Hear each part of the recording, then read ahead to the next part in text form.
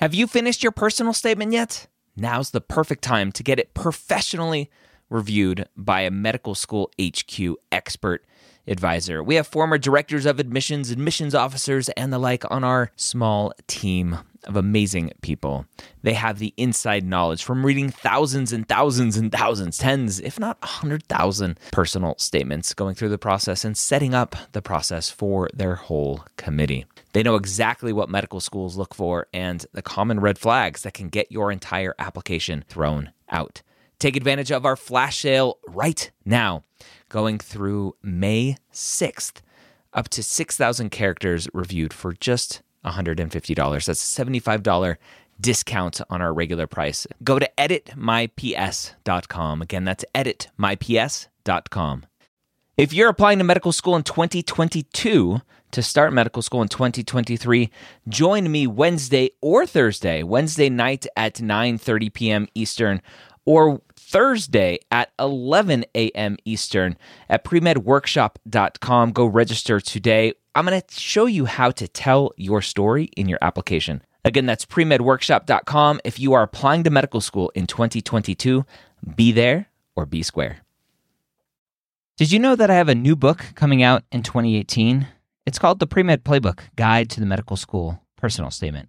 Go to personalstatementbook.com and sign up to be notified when it comes out. This is the Pre-Med Year, session number 270.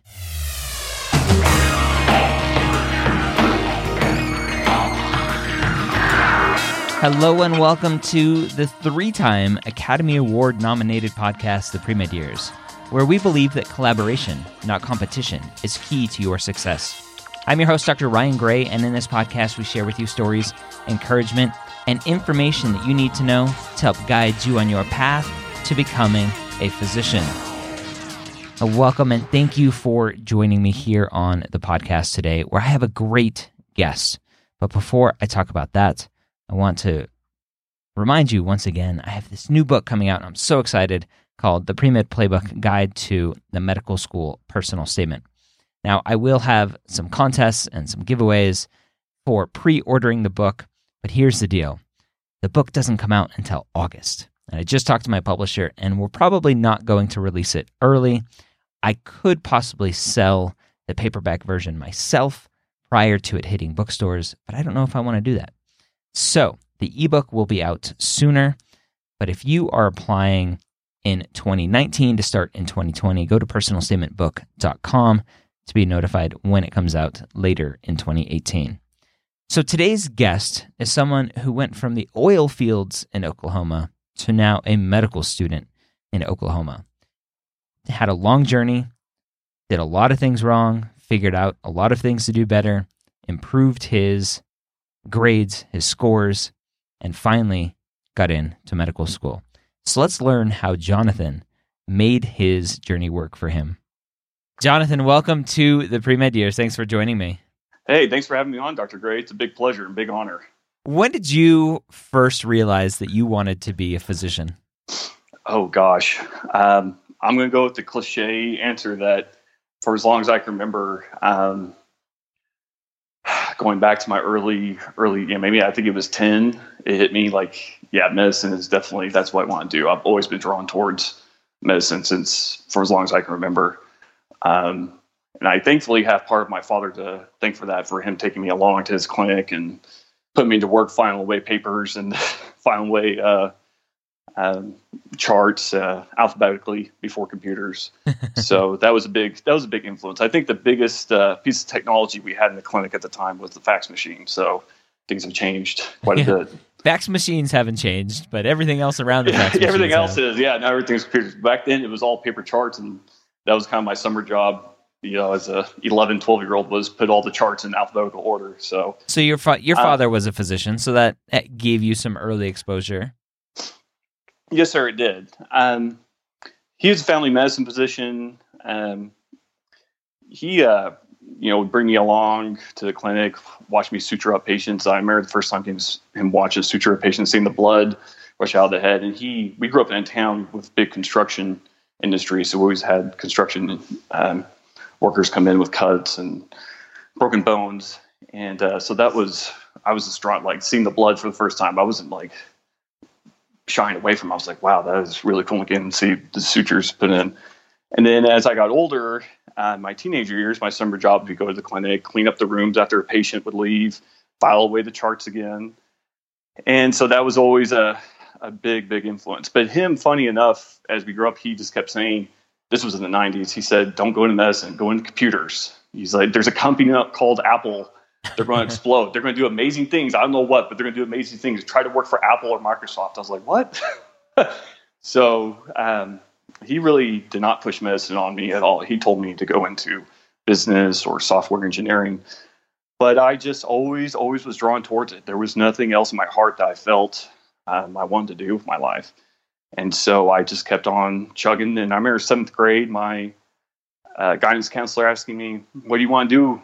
What do you want to do with your life? I said, I want to go to medical school and become a doctor. I remember freshman year in high school, my guidance counselor asking me, what do you want to do with your life? I want to go to college and go to medical school. They're like, okay, these are the classes you need to take.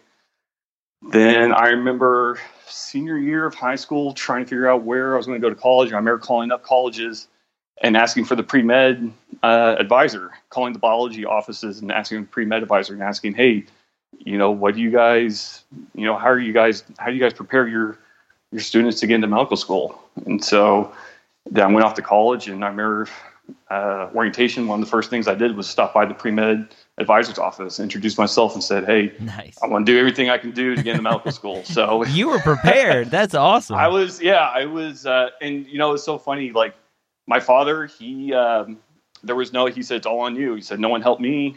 This is on you to do it. If you really want to do it, you got to put in the time and work yourself. Yeah. So I got to shout at him growing up, but I wanted to see other aspects of medicine just besides family medicine. And he never made one phone call for me. I had to pull up the phone book and call up anesthesiologists, emergency medicine doctors, said, hey, can I come shadow? And they were always more than welcoming to have me come shadow them. He never made one phone call. So, so you went into this process knowing you wanted to be a physician. You were super on point and were calling pre-med offices. And so undergrad must have been super easy for you. You go 4 years and get great grades and you start medical school, right? In an ideal world, sure. I would love that. That would have been great. So what happened? What happened to undergrad?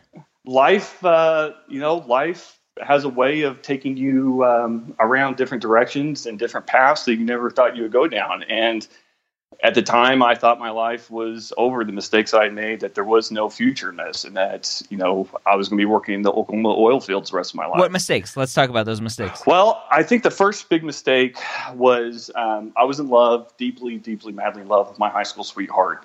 I mean, just madly in love, and she was my whole world. And I knew right away that we were going to get married, and I pushed the issue, and it was on me that let's get married. And everyone in my family said, no, wait till get through college first, to focus on your grades, get accepted in medical school, then get married. If you guys are really meant to be with each other, it'll work out. Just wait and be patient. But my stubborn-headedness and bullheadedness, I said, no, let's do this. I want to do it. I want to be with you the rest of my life. So we got married my sophomore year of college.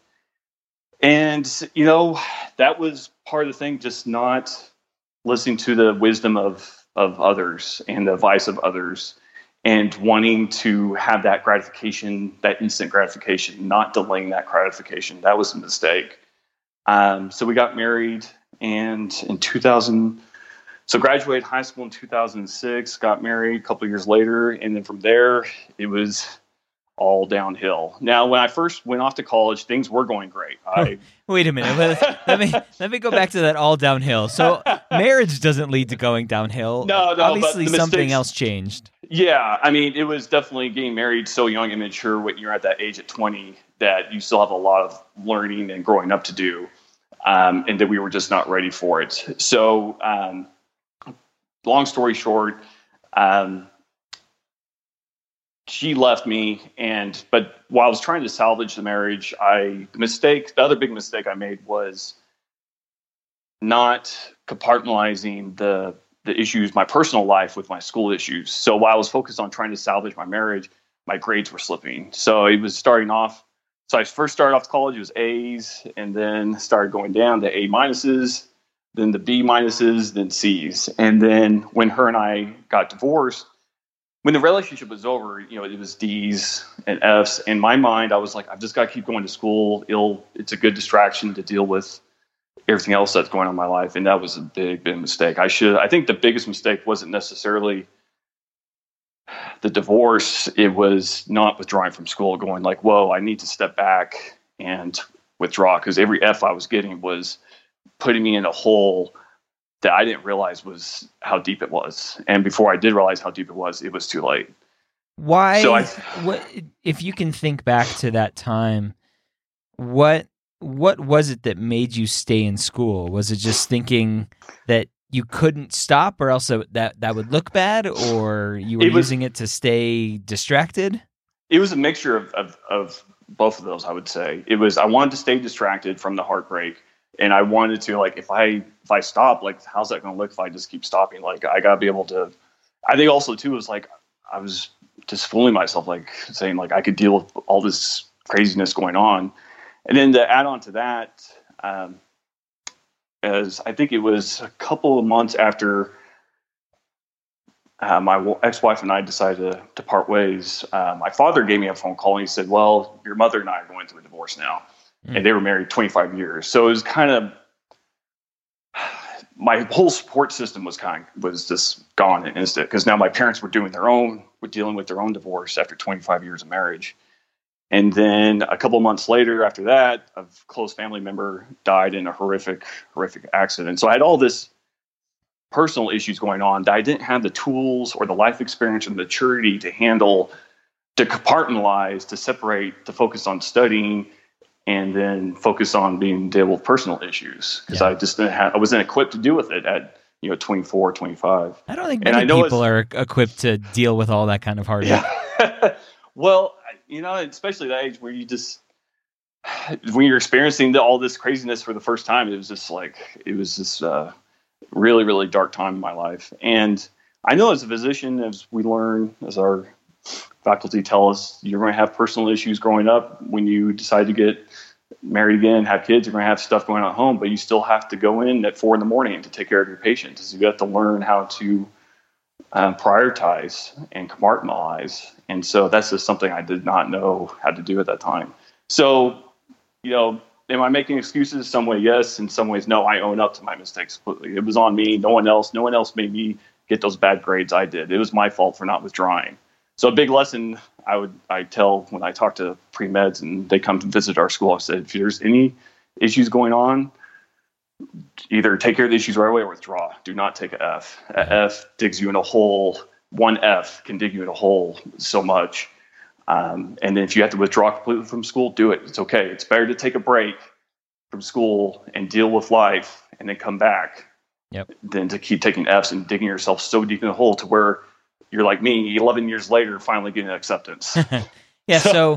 So you graduated undergrad with what GPA? It was bad. It was, I think when I finally, after there was a death in the family, I decided to take a break from school. I think my GPA was like at a 2.2. I mean, they put me on academic probation. They were going to kick me out. And I said, no, I'll just withdraw. I presented all the evidence of what was going on in my life. They said, okay, just take a break from school. So I took a break with it was about 2.2. Okay. And for the next couple of years, I worked the oil fields, and that's what I did to get myself. And during that time, it was wreck. I gained about 80 pounds, and it was just, my life was all over the place. So I definitely needed to take a break to heal myself and to get back on course and come up with a game plan. How am I going to get myself out of this hole? Like, how am I going to do it? And there was a part of me that thought legitimately there was no getting out of this hole. It was too late. I was too deep in. I dug my grave. I had to own up to it and move on for medicine. Yeah. So how did you figure out, number one, that this was still what you wanted, and number two, how to move forward? Well, thankfully at the time, this is a big point of contention that I have now with the Comas, but at the time when I did decide to go back to school in 2012, grade replacement for osteopathic medical schools was still an option. So I met with my pre-med advisor. I remember I called her and I said, hey, I want to come back to school. She was like, great, come in. Let's come up with a game plan. Let's figure this out. So I pulled out all my transcripts, looked at every grade I made below a B in, and said, all right, I'm going to retake every single class that I received, I earned a below a B in. And so I went back, re-enrolled, and just got a part-time, well, almost full-time job as a phlebotomist, and then started volunteering with Big Brothers Big Sisters, and just started retaking every class below a B in. I started retaking it. So in total, it was over 20 classes I had to retake, about 25. And this is while I was retaking and coming up with this game plan, I had no idea about the upcoming change in ACOMAS, about them getting rid of the grade replacement. Yeah, nobody knew. And I hate to say it, I mean, there's nothing but pure luck that I was able to finish retaking those classes before they got rid of the grade replacement. Yeah. And so that was my game plan. Re-enrolled. I saved as much money as I could from working the oil fields, re-enrolled, got a job in a hospital drawing blood on the inpatients, which was a great experience. Getting to be part of that, getting to go, I had a little pager. I'd go run around the hospital drawing blood on ICU patients, emergency room patients, and then take my classes and then volunteer when I could. Yeah. And then applied. I thought my GPA was finally above a 3.0. Oh, hold on. Let's rein it in a little bit. So you come back to school, you take 20 plus. I think it was 26 total. Yeah, 26 classes over again. At that point, did you say, okay, I'm ready to go. I'm going to take the MCAT and crush that and apply to medical school? Once I got my GPA above a 3.0, I think total I had about over 6,000 clinical hours. I had lots of volunteerism. So my GPA still wasn't great, but compared to 2.2, I was like, well, I'm above a 3.0. I've met the minimum cutoff of all these schools. I've got to try. I've got at least, if I get, I've got at least, maybe my story will resonate and they'll give me a shot somewhere. And surely my in-state school will give me a shot. And of course that wasn't the case, but the first time. How did you do on the MCAT as part of the application? I had the great honor and pleasure of taking the old MCAT and the new MCAT. Great experience getting to take both of those. So the first time I took the MCAT, I earned a 25. So not great, not for how poorly I prepared for it. That was fine. And then took the next one and earned, I think it was a 500, 499. I can't remember. Okay. So not great. Still not great, yeah. Not great, but it met the bare minimum to apply. And what I said, you said you didn't prepare well the first time you took it. Why? Right. Why did you not prepare well? Well, I didn't listen to you enough, that's for sure. Because I remember you had plenty of podcasts at the time talking to different people how they prepared for the MCAT, and it was all about practice questions. And I think the first time I took it for the old version, I just did not do enough practice questions. I just kept reading the books and doing some practice questions at the end of the day. And it wasn't necessarily, I wasn't doing anything else. I remember I took it it was late spring, early summer, so classes had ended, and I was just working on the weekends only. And my boss at the time was very, very understanding. So I would just work on the weekends and the Monday through Friday, put in the time. I just was not enough practice questions. I mean, I just did not do enough. And also, I think at the time I was mix and matching. I had like Berkeley review books and Princeton review books. And instead of just picking one thing, I was just kind of all over the place.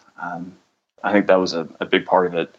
And I really do firmly believe, looking back now, wow, yeah, it's got to be practice questions. You got to do practice questions. Yeah. So you applied. Did you get any interviews that first time around? I received one interview that first time when I applied in 2015 is when I first applied. I received one interview in my in-state school and immediate rejection, 5 days later, which I was like, yeah, okay, all right. And no, I think I applied to a total of 20 schools and only one interview and immediate rejection. So, do you know if the in-state school offers interviews to basically any in-state applicant? They offer basically, if you're in-state, you're going to get an interview. Which is, looking back, I'm I was grateful. It was a good experience. It was a good learning experience to get used to that, to see what the interview process is like. Mm-hmm. And after, going an unsuccessful application cycle, I said, well, all right, now it's time to plan B. It's time to work the problem. What is my problem here? So I got, after interview season ended, the application cycle ended, I called my in-state school and said, hey, what do I need to do to improve my application to get accepted? They said, well, you need to improve, in especially your science GPA. It's your GPA. You've got to improve that. Even though you come a long way, you still got to prove to us that you can handle medical school. We don't want you coming into medical school and dropping out. That's the last thing we want. You've got to prove it to us.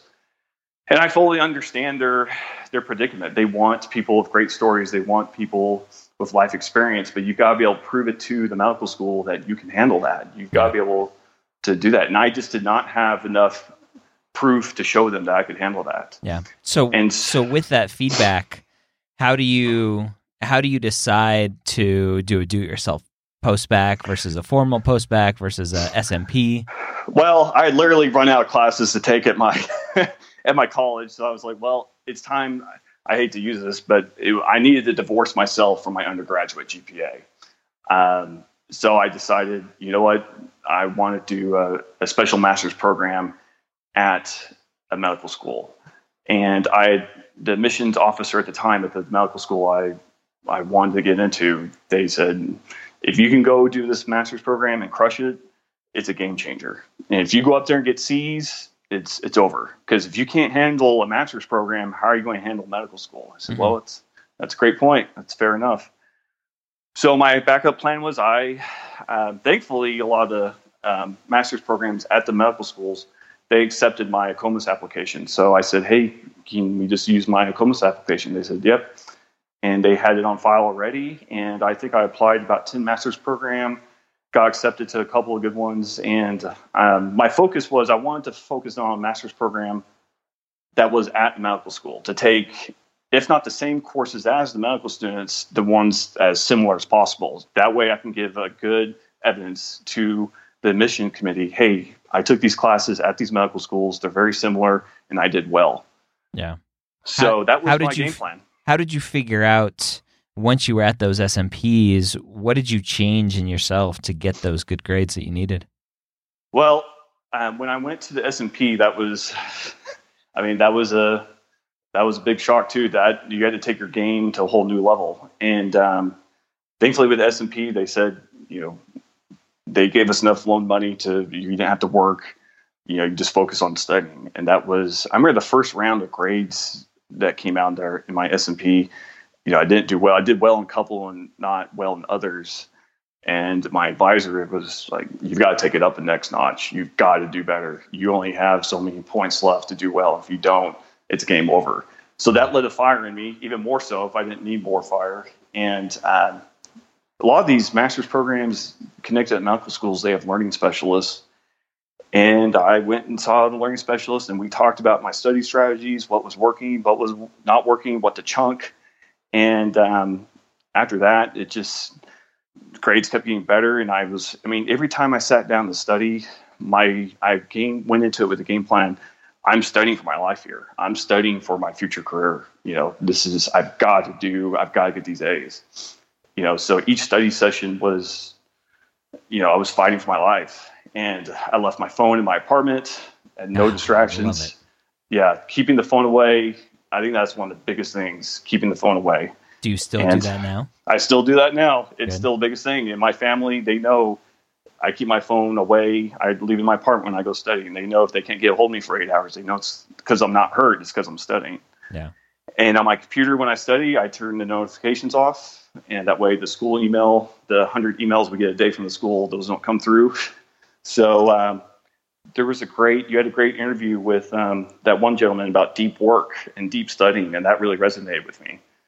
And then using the Pomodoro method, where study as hard as you can for 30 minutes and take a 5-minute break, walk around. And that's what I did. And my grades in my S&P went from C's and B's to straight A's. Wow, that's huge. So you started off poorly, and then you were able to fix it.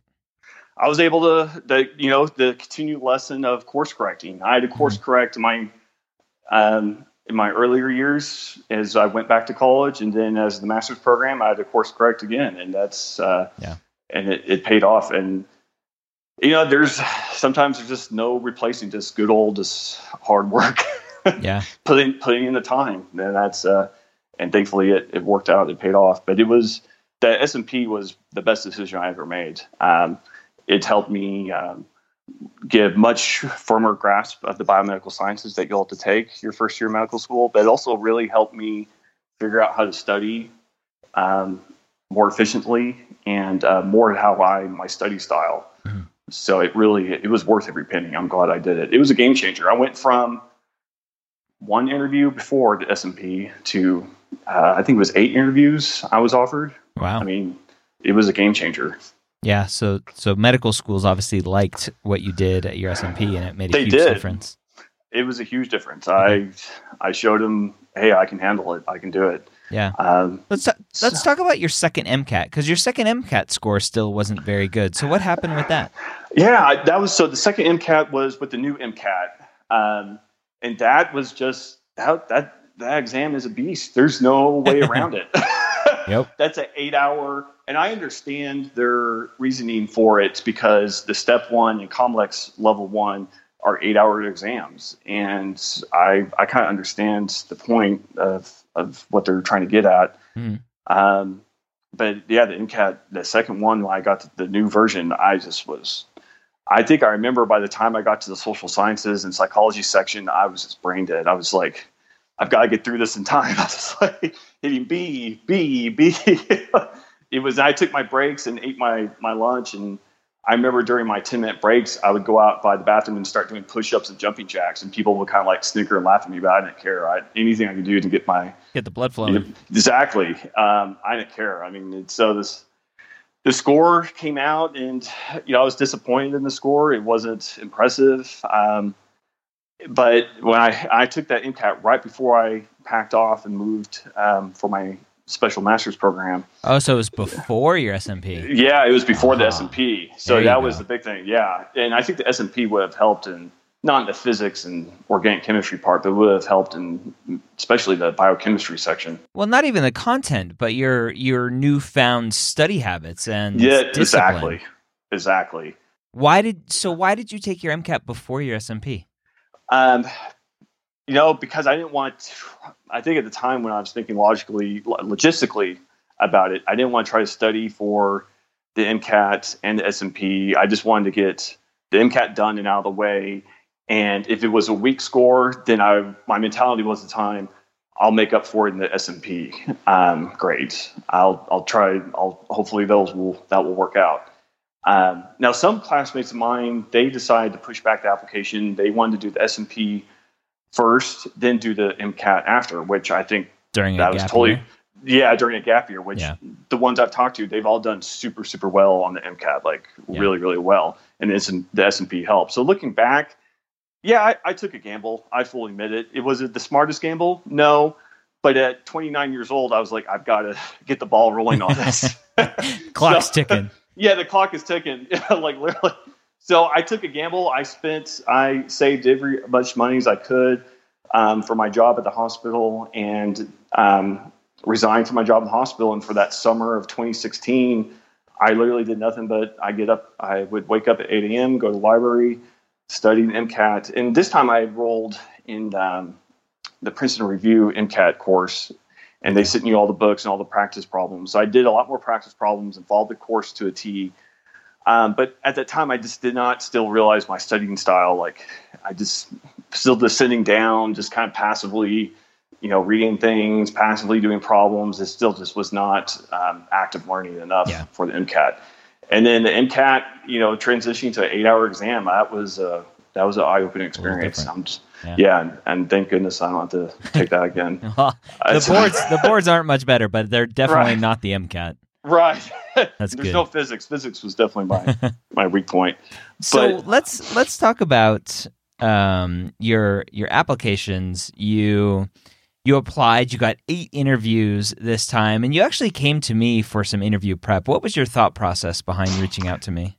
My thought process reaching out to you was I wanted to tweak on things. I think normally I get pretty nervous. I get pretty flustered in a kind of a higher pressure situation like the interview. And my mentality, I was really, really hard on myself at the time. Was like, this is it. I have to be perfect. If I'm not perfect, I'm not going to accept it. I think I was putting a little bit too much pressure on myself at the time. But I said, I've got to be perfect. I've got to. This is it. This is my last chance.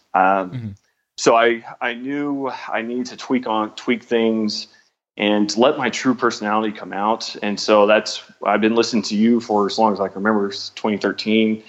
And I said, I've got to reach out to Dr. Gray and let's work on some things to make my interview skills better, to let my personality, my true personality, not this nervous kind of insecure person come through. Had you been on any interviews prior to the one interview that we did together? Not at that time, no, sir. So the only interview that before you and I met was the interview from my first cycle where I got ejected immediately. Yeah. So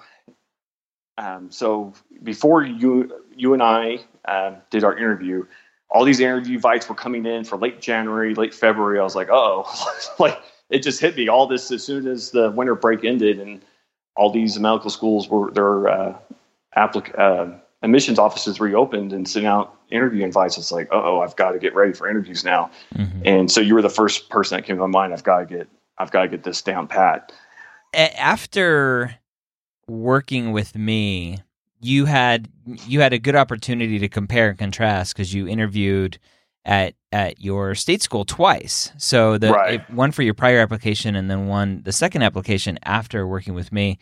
What difference did you see with some of the feedback that I gave you, the comfort level that you had, and how the interview went? I think the big thing was my confidence in myself, and to take a deep breath and relax and be like, this is going to work out the way it's supposed to, and let my true self come through and not a nervous, jittery bug come through.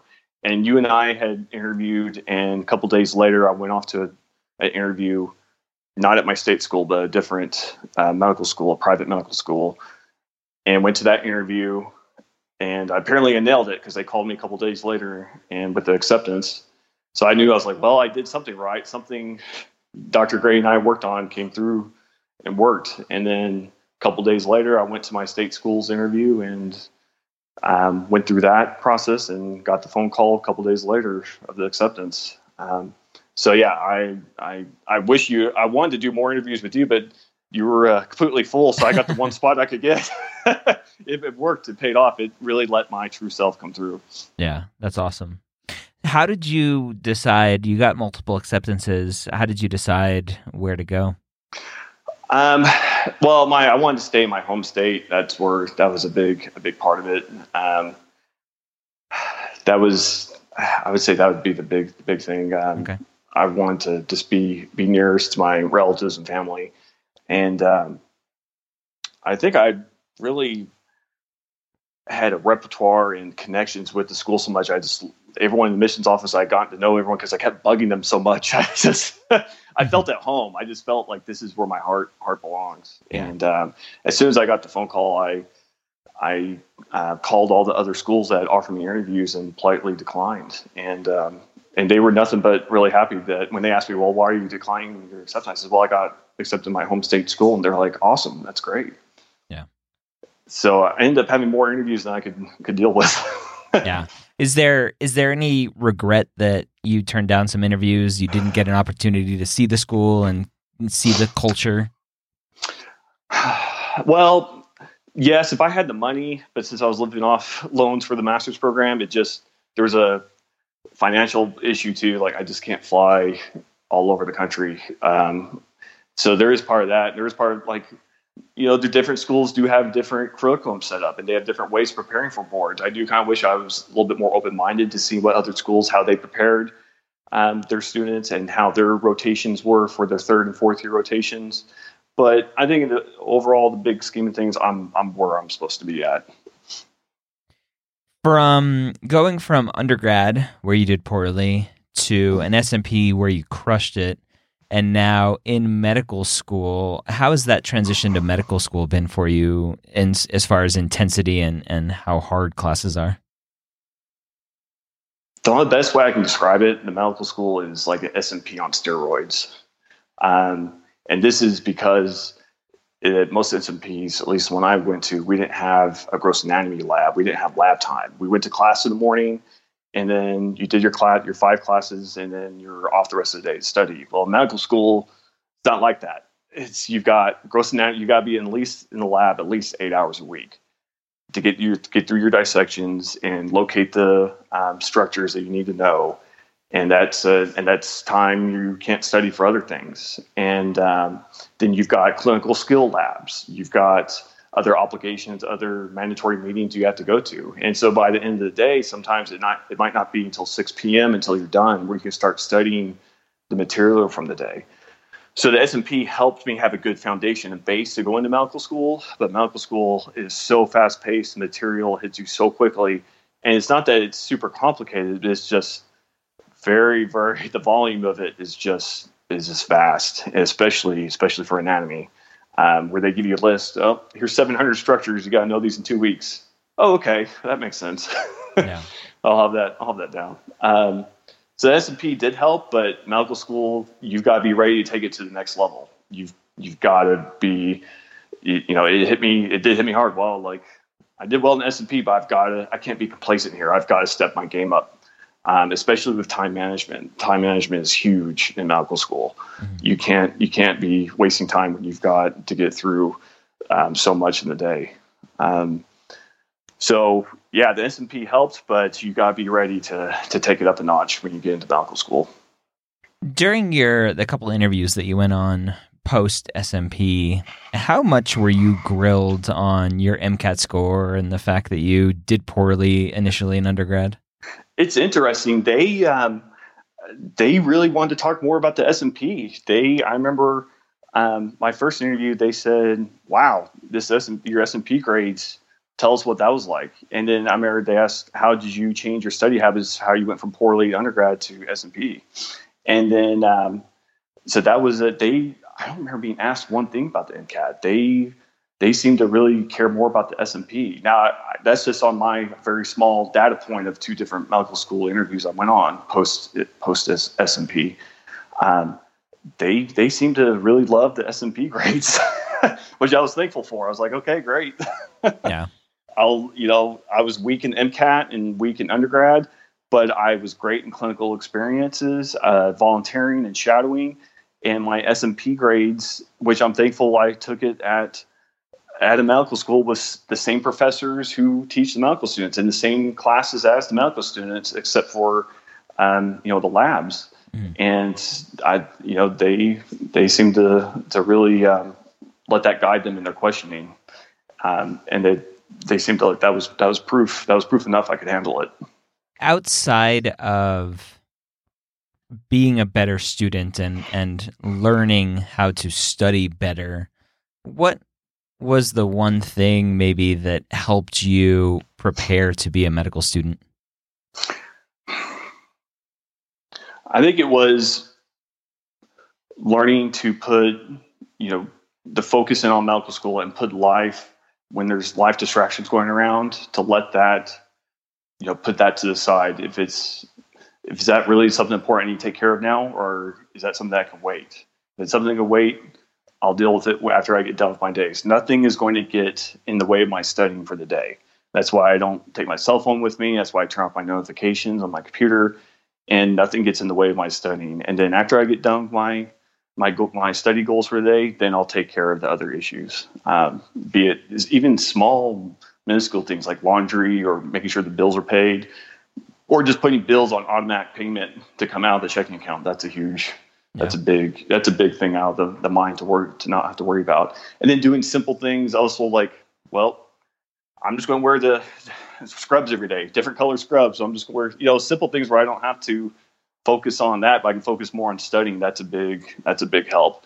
But also I think communication with family and friends, like, look, I love y'all, but right now I've got to be militaristic with my time and my study strategies, my study skills. And I think self-discipline is key in medical school. It has to be. Yeah. And it might seem selfish, and it is selfish, but it's a good type of selfish because you're helping take care of what you need to get done. And in the long run, that'll help others when you're able to take care of them. Yeah.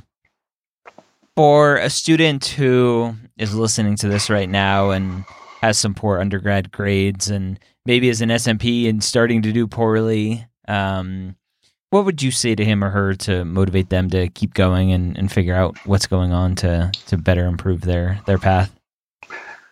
That's a tough question because I was lucky enough to where I applied with the COMAS GPA. Grade replacement was going on. That still was in game. And then it was when I was halfway through my SMP, they let us know that, oh, this is the last cycle that's going on. So it's hard. I've thought about this. What do I tell others who are even had a worse situation in mine, who've had worse life experiences than mine, that have been through way worse and they've dug themselves in a hole? How did they get out of it? How did they climb that mountain? And I don't have the best answer for them, but I will say it's not impossible. It can be done. Is it going to take longer now because grade replacement's gone? Yes. Is it going to be a harder climb? Yes, it's going to be a harder climb, but it can be done. You have to ask yourself, how much time, how much work, how much dedication, how much sacrifice are you willing to take to make it work out? And, at the end of the day, what do we all have in common? From the poorest poor person living under the underpass to the richest person of Bill Gates. The one thing we all have in common, we all end up 6 feet in the ground, no matter what. We have a very short amount of time on this great planet of ours, so might as well do what you love and what you feel you're called to do. And if medical school is what you feel called to do, then do everything you can to focus yourself on reaching that goal. And if you've gotten yourself such in a big hole, then, okay, we can't do grade replacement. All right, so let's get every A you can. Then let's crush the MCAT. Absolutely must crush the MCAT. You have to. You have to show medical schools, hey, I can do this. My GPA, it's bad. Okay, here, I can make it up from the MCAT. And if that's not good enough, then do a master's program or a post-bac. Divorce yourself, separate yourself from the past with a fresh start in a master's program, a post-bac, or a special master's program.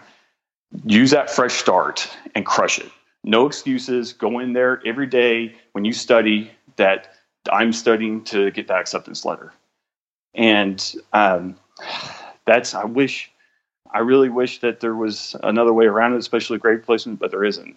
It's just going to come down to time, patience, and lots and lots of hard work. But if I can get through it, I promise anyone else can do it. Because there were days, plenty of days where I thought it wasn't going to happen. I was going to have to go back to the Oklahoma oil fields. And now I get to put on a white coat and a stethoscope almost every day, and it's pretty amazing. All right, so there you have it. Again, that was Jonathan talking about his journey to medical school. I want to take a second and talk about Carle, Illinois College of Medicine. If you remember, we talked to Dr. King Lee back in episode 256. That's medicalschoolhq.net/256. And he talked about the 4 C's: compassion, competence, curiosity, and creativity. Now, I talked to Dr. Lee about how, being a new admissions committee, they're looking for the 4 C's in applicants. Dr. Lee, as you're forming your first class and you're having students look at the 4 C's, which we've talked about previously, how is a student, or how are you hoping students reflect on those 4 C's to display that to you and to the admissions committee? So we're asking each prospective students to prepare a portfolio, and they are free to assemble a portfolio that highlights how they exemplifies the 4 C's.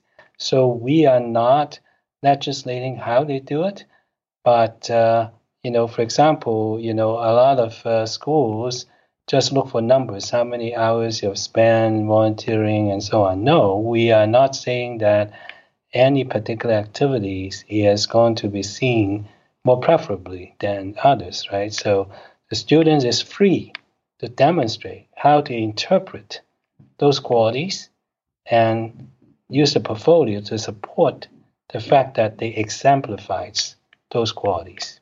When you say portfolio, I'm picturing like I'm going to make some YouTube videos and to exemplify that. What are you specifically looking for?